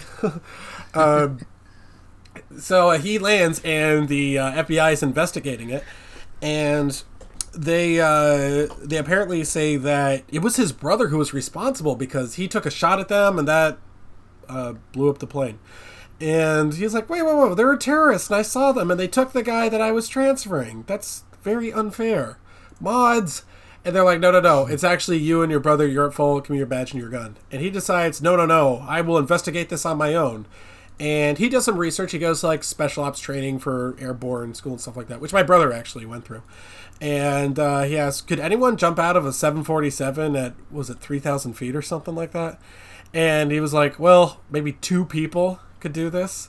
And one of them was very skilled. The other is named Dick Brains. So he goes over to find Dick Brains, who's played by a woman. And she now has a jumping out of airplanes school. And you'll never guess what she does at that school.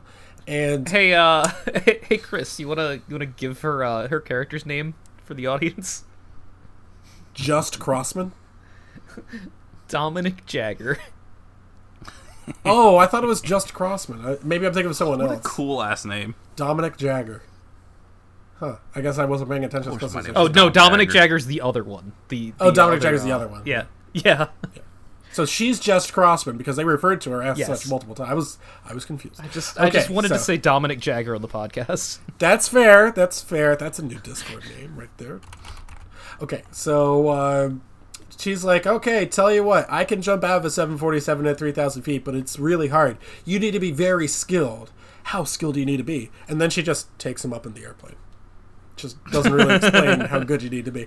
So she takes him up in the airplane. She's like, okay, we're at 7,000 feet right now. You jump out of a 747 your body be ripped to shreds. Unless you're really good at jumping out of airplanes. And he's like, okay, thanks, take me down now. She says, you got it, and pulls like a trapdoor lever in the plane that just drops him out. Which, It's very Animaniacs, I'll be honest with you. Yeah, there was a point where I thought he was going to, like, Wile E. Coyote, just stay up in the air, look down, look at the camera, uh-oh, and just, like, go down. She straight up hit this dude with a "what is this" button, dude. Just dropped him out of the sky. It's very disrespectful. Dee Dee would have been very proud. Yeah, she goes down, she saves him, and I gotta tell you, his acting during this whole scene is good. However, this is where the movie drops down a bit visually because the green screen in this is they did their best. Egregious. It's very Look, it's a problem when multiple times a movie I'm watching, I'm like, I remember that first scene in the Power Rangers movie where they all skydived? I cannot stop thinking about that scene when I watch this entire movie. It's okay, good. It's not just me. Yeah, I'm pretty sure they blew their entire budget on that fucking scene. Because it turns into, what if Wesley Snipes was a Power Ranger? Just beat the shit out of these kids. Yeah, it's a bad road. Yeah. I've had not a lot of sleep. Your mind starts to wander. Yeah, to Ivan Ooze. So exactly, you get it. So when they land in the water, I really thought that he was gonna hit it in I thought he was gonna land in the mud like Peggy did in King of the Hill. She skydived and shooting. Okay, so they land in the water, and Wesley Snipes, pow, clocks her one. Honestly, he's entirely in the right. I'm sorry, women. I will protect you. I will protect you at all costs, but she deserved that one. She fucking tricked him into falling out of the sky. Like, yeah, you fell all right, didn't he? He just fucking punches her and walks off like a cowboy who's been on horseback all day. So he saunters out of frame. So here's the thing about that scene. They wrote it out when they cast a woman in that role, and she insisted, no, I want Wesley Snipes to punch me. I also want Wesley Snipes to punch me. That fucking owns, dude. Movies are so cool. So he keeps investigating, and she's like, oh, my friend Dominic Jagger is one of the greatest skydivers in the world. Maybe he has more information about this bullshit that happened. And he's like, okay, I'll do some more investigating. He goes to find this 8-year-old girl who's on the plane and shoves an 8x10 glossy photo of one of the terrorists in her face, being like, look at it, look at it, look at it, look at it. Was it him? Was I him? Look at it. And just scarring this girl for life. She never comes back. She's in the funny farm after this movie. And he realizes it's a guy with a scar under his eye. Okay, if I can find him, then I'll be good. But the Miami Police Department is listening into this conversation, and they relay that back to the terrorists. And Gary Busey gets this information. He's like, huh? Is that? Yeah. Got a scar in his eye. All right. Okay, I got you. All right. Okay, come here. I'll go to the sky.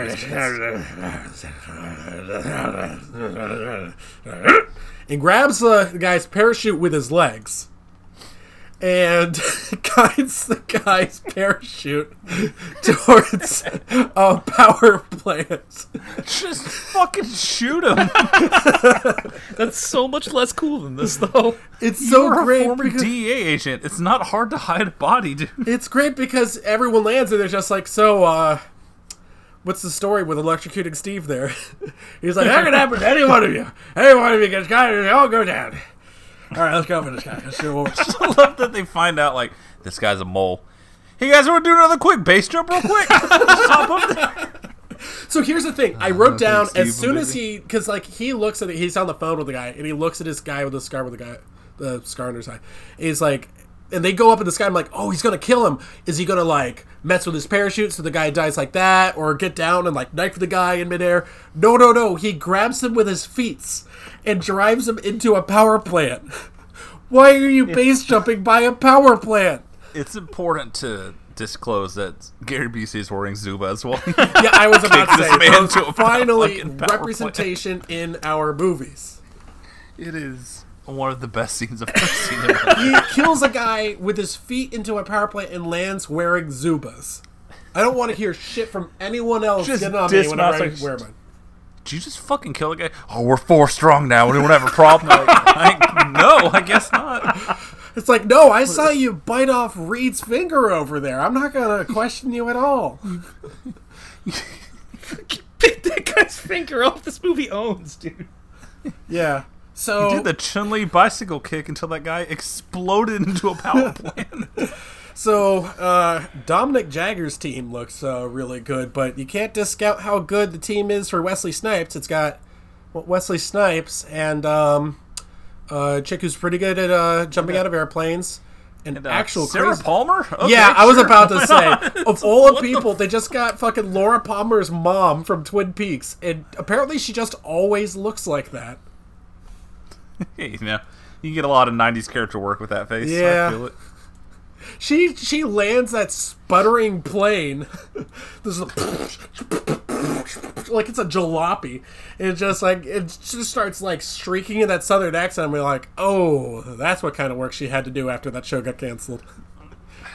You know, take what you can get. You're a woman over 30 in the 90s. It's a wrap. That's a fair point. Yeah. So and it also, and also has today. yes, Sorry. and it also has like I said, an actual crazy person who he just reminds me of, oh look, it's that wacky guy from The Geeks. It really is. What's his fucking name? I keep yelling it at him. I don't know. Oh fuck. They've all got stupid names. Yeah, Is it's this, a stupid name. is this my boy Selkirk Power? It sure is. Not to be confused with Swoop, who comes in later. Oh, I've got everyone confused with each other at this point. So, anyway, at some point they bring up Mongolian feminists. I think it's when he goes to a bar and punches a guy out. And someone's like, oh, what's the matter? Did you just break up with that Mongolian feminist? And all I can think about is callbacks fucking... to bad jokes. It just feels like Jerry Seinfeld. What's the deal with Mongolian feminists? The 90s were a different time, Chris. PC hadn't run amok yet. You could really give it to those feminists. We're really running out of people to pick on, so we settled on the Mongolians. Yeah. Oh, let's make a joke about black guys. Wait, who's the star? Oh, these fucking women, am I right? Am I right, guys? We're on the same team. Please don't kick me. Please don't guide me into a power plant. Okay, so basically the way I want to describe what happens for the rest of this movie is someone watched Point Break, and they're just like, yeah, what if we focus on like a tenth of that? What if instead of like all the bonding and brotherhood, they just practice skydiving? Because he has to learn how to do it extremely fast. What if we spent a ton of money on this? Someone watched the Power Rangers movie, and they walked out of the first 10 minutes being like, that is the height of filmmaking. What'd you think about like the Ivan Ooze thing? The what? Nah, I left. I left after the Chili Pepper song, dude. I was out. Chili Pepper song. You remember so much more of that movie than I do. I'll tell you that. My brain is fucking toxic, dude. I think that's the first movie I saw in theaters. I don't remember any of that. Okay, I know Bulk and Skull were in it though. Anyway, man, this crew could have used a Bulk and Skull. So at one point, Bulk and Skull and Swoop skydiving together. So at one point they're like, when are we going to do this next job or whatever? And Gary Busey says, we'll do it the day after Thomas Jefferson died, July 5th. God bless America. I really appreciate that somebody who isn't me is willing to do the voices. I try to do the best I can here. Because the last time I did a Gary Busey impression, it was the one for Silver Bullet where he just went, ta-da! Guys, I don't know how to tell you this, but I looked up the writer of this movie. This was his first film. And then the next film he wrote was High School Musical. Yep. That's so powerful. How in the fuck? Wait, that was like... How long was the years between? It was like 10 years between them, right? Something like 12, but yeah. 12? What? Same thing. Holy shit. That's absurd. What was he doing cool in guy. between that time? I don't want to know. Just spending all of his drop zone I have a money. lot of questions about everyone involved with this movie. Most specifically, the fact that their first choice for the Wesley Snipes role was Steven Seagal, who was attached. Oh man, that dude, when he's just standing still, looks like he's skydiving. Look, we say better movie a lot, but the idea of Steven Seagal parachuting multiple times. You think there's a lot of green screen now, but just standing still with a big fan blowing on. He's not even gonna lay flat.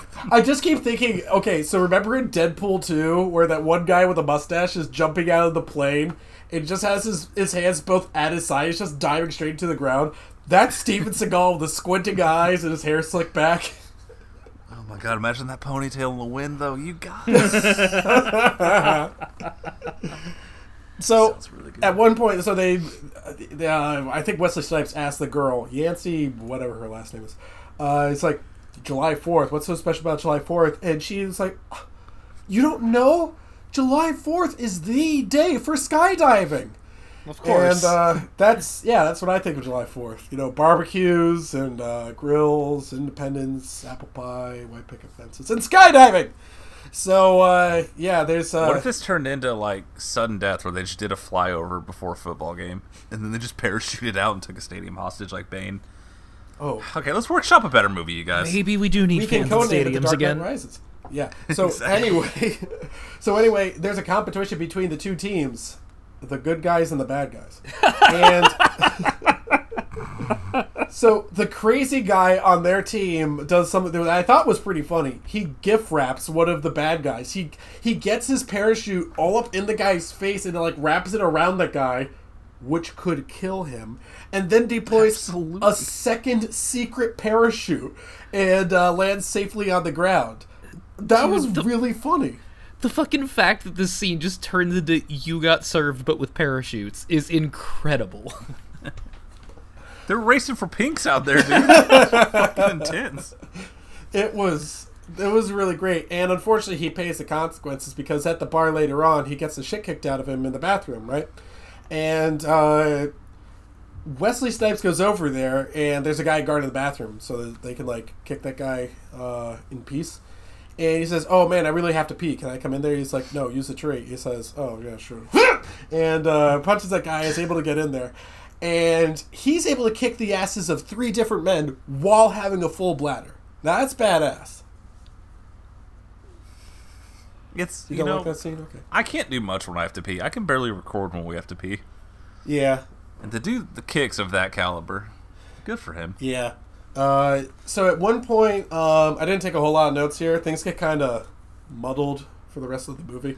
They try and kill the leader, but then they let the little mouse dude from the Matrix basically take it, and then he almost dies, but they chicken out of giving him the goose death because they're cowards. At one point, the good girl gets on the plane, and she has a gun, and she's pointing it at all of them. I forgot and I want to talk about this. I really What was her plan? I thought that she was just going to shoot them with a gun. Because it's a gun, and they're bad guys. She has one gun, and there's like 5 of them on a tiny plane. Shoot like one, and then the other, and then the other, and then you jump out because you're a parachuter. You must tell me what happened to my friend and ex-husband, who I also hate, but you killed him, so I have to know. This is my plan. So here's the my ex-husband, who sucks, would never parachute into a power plant. It's the one thing he told me before we split. So here's the thing. Gary Busey's like, now here's the thing. Your husband hated you. We all hated. And then the worst part was, ah! And he just like gets on her, bounces like a howler monkey, steals her gun, and she jumps out of the plane with no parachute. Now, because I have seen a movie before, I know that she survived. I'm like, what's good? Did she have like a secret parachute on underneath or something? No. Apparently, she has the grip strength to just hang on to a rung outside the plane. And everyone just jumps out and they don't see her. It is one of the dumbest scenes I think I've ever seen in an action movie. I'm gonna be real though. If Tom Cruise did this, I'd be all over it. Oh, absolutely. You know how there's stories about moms getting like incredible strength and like their child is like about to die? Yeah. If you're in that situation and Gary Busey goes and runs at you, you will find a lot of power within you. Also, I would dive out of a plane without a second hesitation. If I couldn't turn the gun on myself, I would jump out of the plane. Anyway, she somehow survives. Oh, wow, what a surprise. Anyway, they go to... I honestly can't believe they didn't kill her off. It's not like they need her for the end. Yeah, okay, speaking of the end, can you guys... In an 80s movie, she's fucking dead meat right there. Yeah, Let's be honest. Yeah. So let's talk about the ending. You guys want to do this one for me? Because I ran out of notes here. Absolutely. It just stops being about skydiving for a while. Yeah, huh? I felt uncomfortable. I was just like, well, what the hell? There's no parachutes on screen. I didn't pay for this.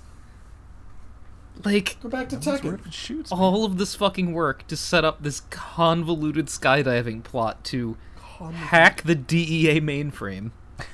And then it's just a regular movie for the last 20 minutes. Look, we're not going to talk about this character at all, but I just want to make it known that the guy who sabotages the parachute, his name is Deputy Dog. Yep. Okay, back to where we were. I wanted that on the record. So yeah, we drop in Washington and we break in and we start hacking mainframes. We get in this movie about skydiving. We get a nice fist fight between Wesley Snipes and Gary Busey somehow. I can only imagine how that went. I love action movies where you just look at Gary Busey like, yeah, this guy will definitely hold his own. He'll be fine. Like, I remember the first time I watched this movie when they're fighting and they fall out the window together, and I paused the movie and looked at my friend who I was watching it with and said, I bet you anything Wesley Snipes has a secret parachute. And sure enough... Thank you for reminding me that they fall out the window. Right. Because Gary Busey's death. Yeah. I say this a lot. I made a soy face at my screen. I could not, like, involuntarily. The best part the way that dummy falls and then just slides into that fucking windshield. Oh my god! I mean, we've talked before.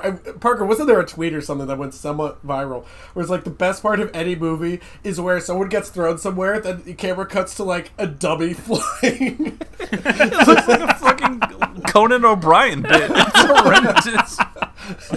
It's one of the funniest things I've ever. Whenever you get a dummy, it's just like that. Never Too Young to Die is one of my favorite dummy deaths. That's a really Someone good had to launch a dummy through a windshield. Why would it fall like that? It falls out of like a giant government building and then just whooshes into a car. The best part is the entire time I was falling, you hear Gary Busey. Arrgh! It's a lot funnier when I imagine that Gary Busey actually bit that dude's finger off, but also refused to do this scene. That's dangerous. No, I'm not going to do that. Oh, God, it's delicious. Look, I won't fall, but I will howl like I'm going through a werewolf transformation for you. I'll give you that. Gary Busey is activating the Kaioken technique while falling to his death. Oh, what a good movie. It's extremely good. Like, the last 20 minutes sucks ass. Like, wow, this kind of fell off a cliff. And then they fall out that window. The combination of secret fucking tuxedo parachute and also that death. Man. Like, there's somehow too much skydiving and nowhere near enough skydiving in this movie. How do you front load a movie with skydiving? Check out Power Rangers. Well, you know. Yeah. It's just... you gotta shoot your shot. I just love, like... rollerblading and skydiving. You can just tell that Point Break came out, and the guy... It's somebody involved in some production company was like, wow, that fucking skydiving scene was really dope. What if that was a whole movie? And then we got this. And also a second skydiving movie released in 1994 starring Charlie Sheen. Wait, didn't the Power Rangers movie come out in 94? It was way after this was 95. Oh, damn it. I would like to believe we live in a world where they saw Ivan Ooze. They're like, yo, kids really like the skydiving stuff. We should make Wesley Snipes do it. Oh, Jesus. So I will say one of the things I like about the end is that really weedy guy gets, like, away, and he's dressed like a DEA agent, and Wesley Snipes like, no, hey, come on, that guy over there, don't make me get up and run, my broken leg. And the crazy guy is like, oh, wait, one last skydiving scene for the finale, ladies and gentlemen. And he just goes over there and just goes, Banzai! And wraps his thighs around him. He parachutes off of the roof, takes down this guy, and she yells, fuck yeah! And then the movie ends. I really thought that what he was going to do is he was going to wrap his legs around him like a fucking condor and, like, direct the parachute so he gets more air and drop him into another power plant. Oh my god. Could you just go, I truly missed it. Like, this made no money, so obviously they'll never try it again. But you could just be in the 90s and be like, oh, what's this movie about? Oh, it's a U.S. Marshal has to break up a drug smuggling gang. So he has to parachute. Like, sick, here's $50 million. Good luck, man. You don't get that anymore, and that's a shame. Yeah, now we give that money to Chappie. What if Chappie had to parachute to learn that crime is bad? Better movie. That's not the Former point. DEA agent Chappie. What is the point, Chris? There is no point. That never says that crime is bad in Chappie. No one knows what it means, but it's provocative. What if Gary Busey and Dee Antwoord were skydiving? I would cut out their fucking parachutes. Okay, let's get into the game again. Parody. Oh fuck! I forgot. God damn it.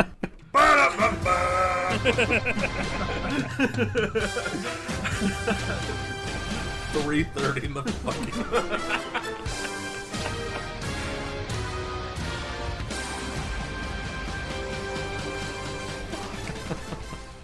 What a perfect segue. I hate the ant word. I want to fucking cut my parachute too, dude. Alright, well, now that we have results for the Ravens and Steelers games, we can actually tabulate the results this week for our teams. Remember that time the Canadian Prime Minister dressed as an Antwoord for Thank you. Alright, the Dragon Balls this week were hidden behind the Rams, the Chiefs, and the Ravens, which resulted in 2 for me and 1 for Parker. So our Dragon Ball totals are at 9, 7, and 13. Parker closing in on another set. Now, let's fire that rig up, baby. Before we do any buttcoin mining, would anyone like to use any Dragon Balls this week? I have something in mind soon. Don't worry. Oh. I might be collaborating with someone. No. Don't worry about it. Oh no. Terrified. That is It'll terrifying. Well, I came up with something that I would like to use my Dragon Balls on this week, so I will be cashing those bad boys in right now. And again, you know, as has been true in the past, like, these wishes, they can sometimes be a time commitment, so it's not a hurry. But, Parker, buddy, I've been thinking about, how much we used to enjoy watching Storage Wars back in the day. Oh, no. And I've also been thinking about The Jungle. Of course you have. So there's something very specific I want you to watch. I want you to watch Season 4 of Gold Rush. Now, oh my god, that's very specific. I don't know if you've seen or are familiar with Gold Rush at all, but basically it's a show about dudes in modern day mining for gold. Just up in, you know, the Yukon or, you know, Western Oregon or wherever they think the gold might be, just up there mining and digging and washing dirt and trying to find gold. Now, the main character of this series is a guy named Todd Hoffman. And if there's one thing I've learned about Todd Hoffman, it's that he is horrible at mining gold. He is just, like, think back to when we watched Storage Wars. You remember Barry? The guy that just, like, the old guy that was just, like, buying cool shit because he wanted to? Imagine if you had a character that was Barry, but was actually trying. That's this dude. Oh, so, Season 3 of Gold Rush, where we last leave them, because I will catch you up, although I believe there is, like, a recap episode. Season 3 is Todd Hoffman finally having some success mining gold in the Yukon. He's got his operation set up, he's raking in the gold, you know, things are finally going well after he ate shit the first 2 years. So what does he do? He packs up his operation and moves it to the South American jungle. What the fuck? Exactly. There's, you know, by this point they had, like, multiple crews in different locations, so there were subplots. One of the crews spends the whole season just digging at what they constantly refer to as a glory hole. I want to tell you what happens on their South American adventure, but watching it happen in real time is so fucking funny. And if I know anything about your taste in reality TV, you will both enjoy this and have a lot to say. So, it's... We'll have to do a whole fucking week around it and just... That'll be all I watch that week. The first time you see this guy's dumbass dad, who's like 80 years old and still works for him, and his stupid "Don't Tread on Me" hat. Like, you're gonna know exactly what kind of energy this show has. Fuck yeah, dude. Because they always show clips from, like, the first season, which is, like, 2008, where, like, his entire crew is just, like, dudes that lost their job in the recession, so you're actually rooting for them. But by season 4, you're just like, this guy's such a fucking idiot. I don't even want him to find gold anymore. I'm excited. I think you will have a good time with it. I love trash.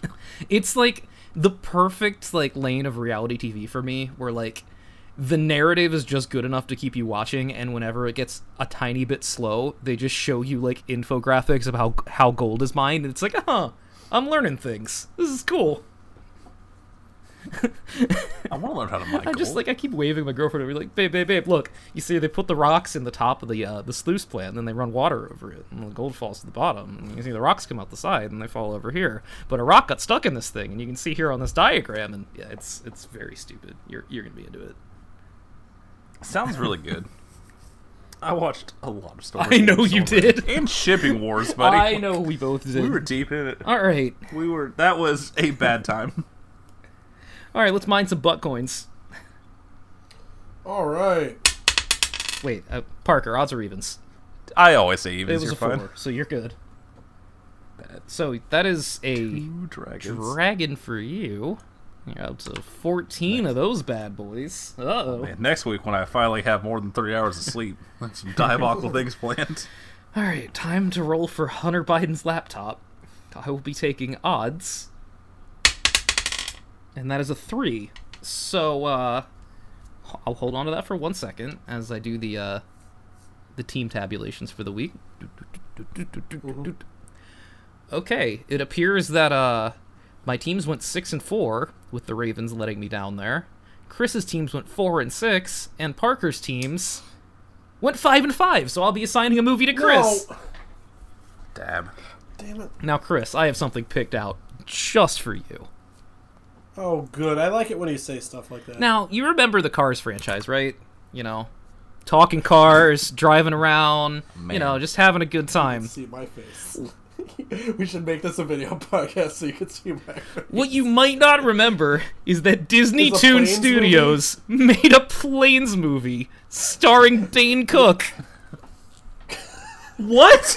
I didn't know that part. Yup. I didn't know that part either. I knew there was a someone plane cuts movie, your and fucking as parachute, dude.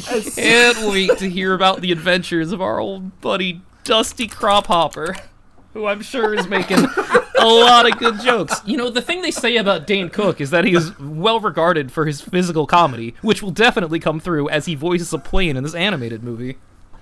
Isn't Dusty Crophopper on Gold Rush? Honestly, As soon as he said, remember the Cars franchise, I knew you were going to assign me planes. I didn't know I felt it in my microphone. this was going to be... I'm sure it's good. All right. Did you think of that because you watched Drop Zone? It might have been something to do with it. That was a good improv. All right.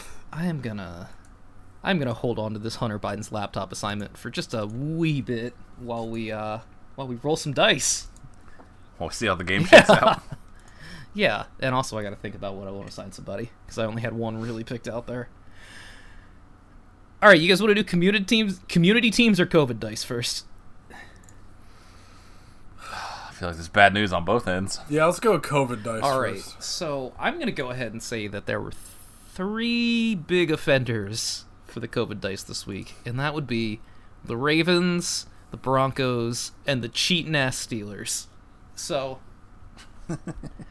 says here that the Ravens are one of my teams, and the Steelers and the Broncos both belong to my good friend Parker. So, Oh, beans. I'm going to go ahead and roll for the Broncos first, because they had somehow the worst quarterback performance of these three teams this week. And I watched RG3 today, so, you know. Yep, hold on. Wait, get a little more. All right. Chris is going to assign you a movie, Parker. Oh, cool. Oh, bad news, Parker. Fuck, I haven't seen Champion. Oh, no. No, I have to admit that most of the movies that I have written down to assign you are really, really bad.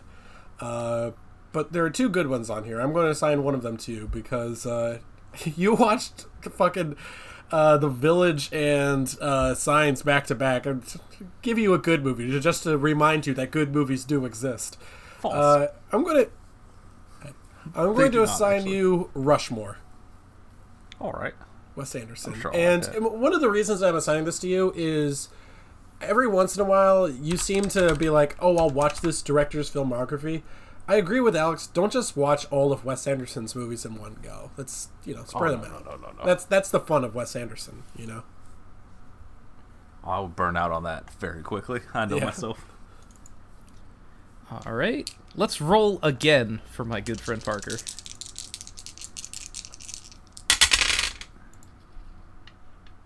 Well, that one's not too bad. You get to choose one of these two outcomes.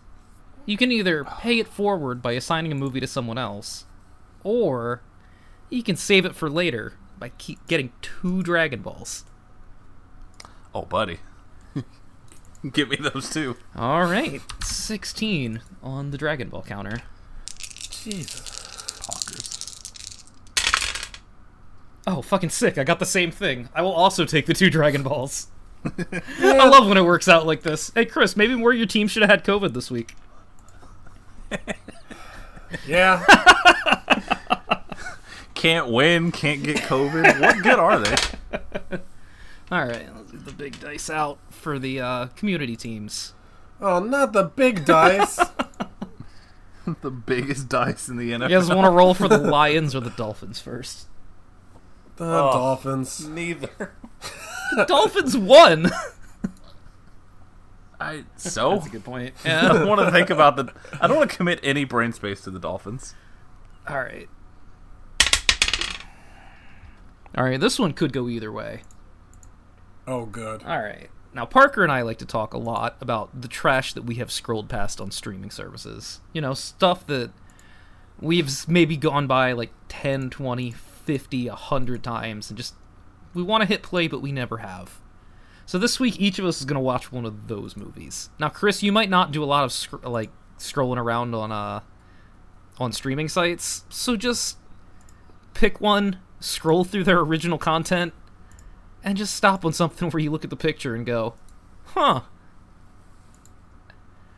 Okay. I have something in mind for mine. Which is the thing.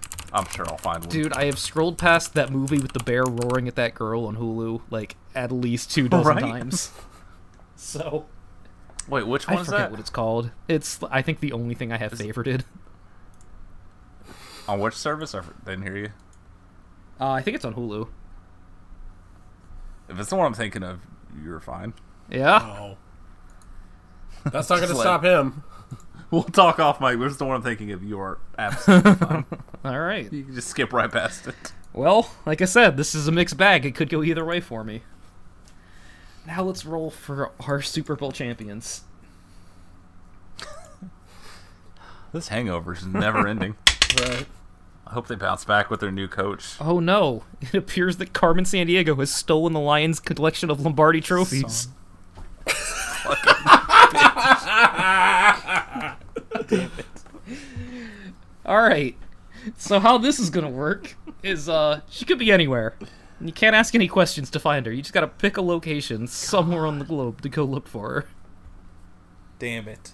Okay. I'm not going to say Egypt. Why? She might be there. Yeah, she could be. Anything's possible. She got a lot of trophies to lug around. She couldn't have gotten far. All right. Right. Where would be a good place to hide a trophy? I'm gonna check Florida. I'm gonna go to the greatest city in the world, Boston. I'm going to check Philadelphia. Okay. Now, none of us were able to find Carmen Sandiego or the Lions' myriad Lombardi trophies. However, we each did find a movie from this location to assign to somebody else. What? Jinkies. So, Parker can assign a Boston movie to one of the two of us. You can assign a Philadelphia movie to one of the two of us. Philadelphia.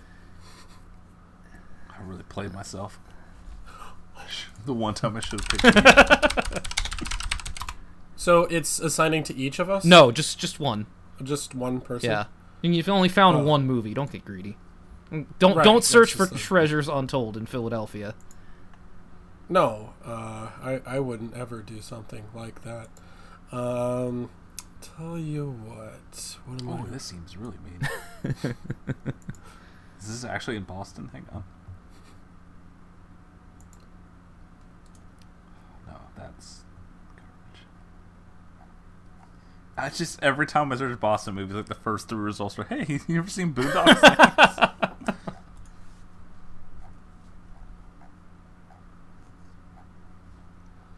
Well, okay. In that case, I'm going to assign one to, well, I guess I can only assign it to Parker because I know he hasn't seen it yet. The name of this Philadelphia movie is Glass. Damn it! I thought you were just going to say Philadelphia. No. It was filmed in Philadelphia, apparently, so, enjoy. Oh, all of his fucking movies are. Don't worry about it. In that case. Hey, Chris, do you like Ryan Reynolds? I love him. He's such a good actor. Do you like Jeff Bridges? I know him. He is an actor. Do you like Ghosts and the Undead? Do you like R.I.P.D.? That's uncalled for. That's cool. I had scrolled past it, and then he signed me Glass, so now this is what I mean. I was looking for anything else. Rushmore, and he gives me R.I.P. Okay, that's right. You just gave whatever. No, that's You're pretending it just happened. Alright, what do I... There are so many Florida movies. I did not think this through. And also, like, you've seen most of the Boston That's true, yeah, you're kind of running out of them. you know went what's through funny? the gauntlet. You know the one I haven't seen? I haven't seen Ted yet.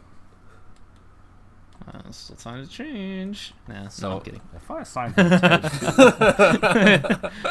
Alright, you know what? Fuck it. This isn't mean to Parker, but I'm gonna put more on his plate. Parker, you're gonna watch Gator. Oh, hey. There you go. That's fair. And, I wonder if Croc Hawk would be cool. God, if only. Man, I am so tempted to assign somebody Croc. Not gonna, though. I'm gonna use Hunter Biden's laptop to be nice to Chris and make him watch the Royal Tenenbaums. Oh, hey. There we go. Royal Tenenbaums. There we go. That's gonna do it for the Game of Games this week, where I have somehow ended up having to watch 0 more movies. Well, now you can check up. You can finish up the movies we've already assigned you, young man. I will get right to that. Your plate is also very correct. Yeah. I have a myriad of dragons at my disposal, friend. Oh, I'm terrified.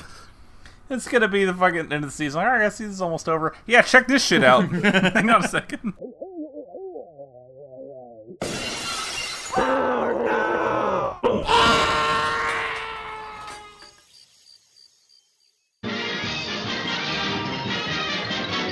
And that's the tea, sis.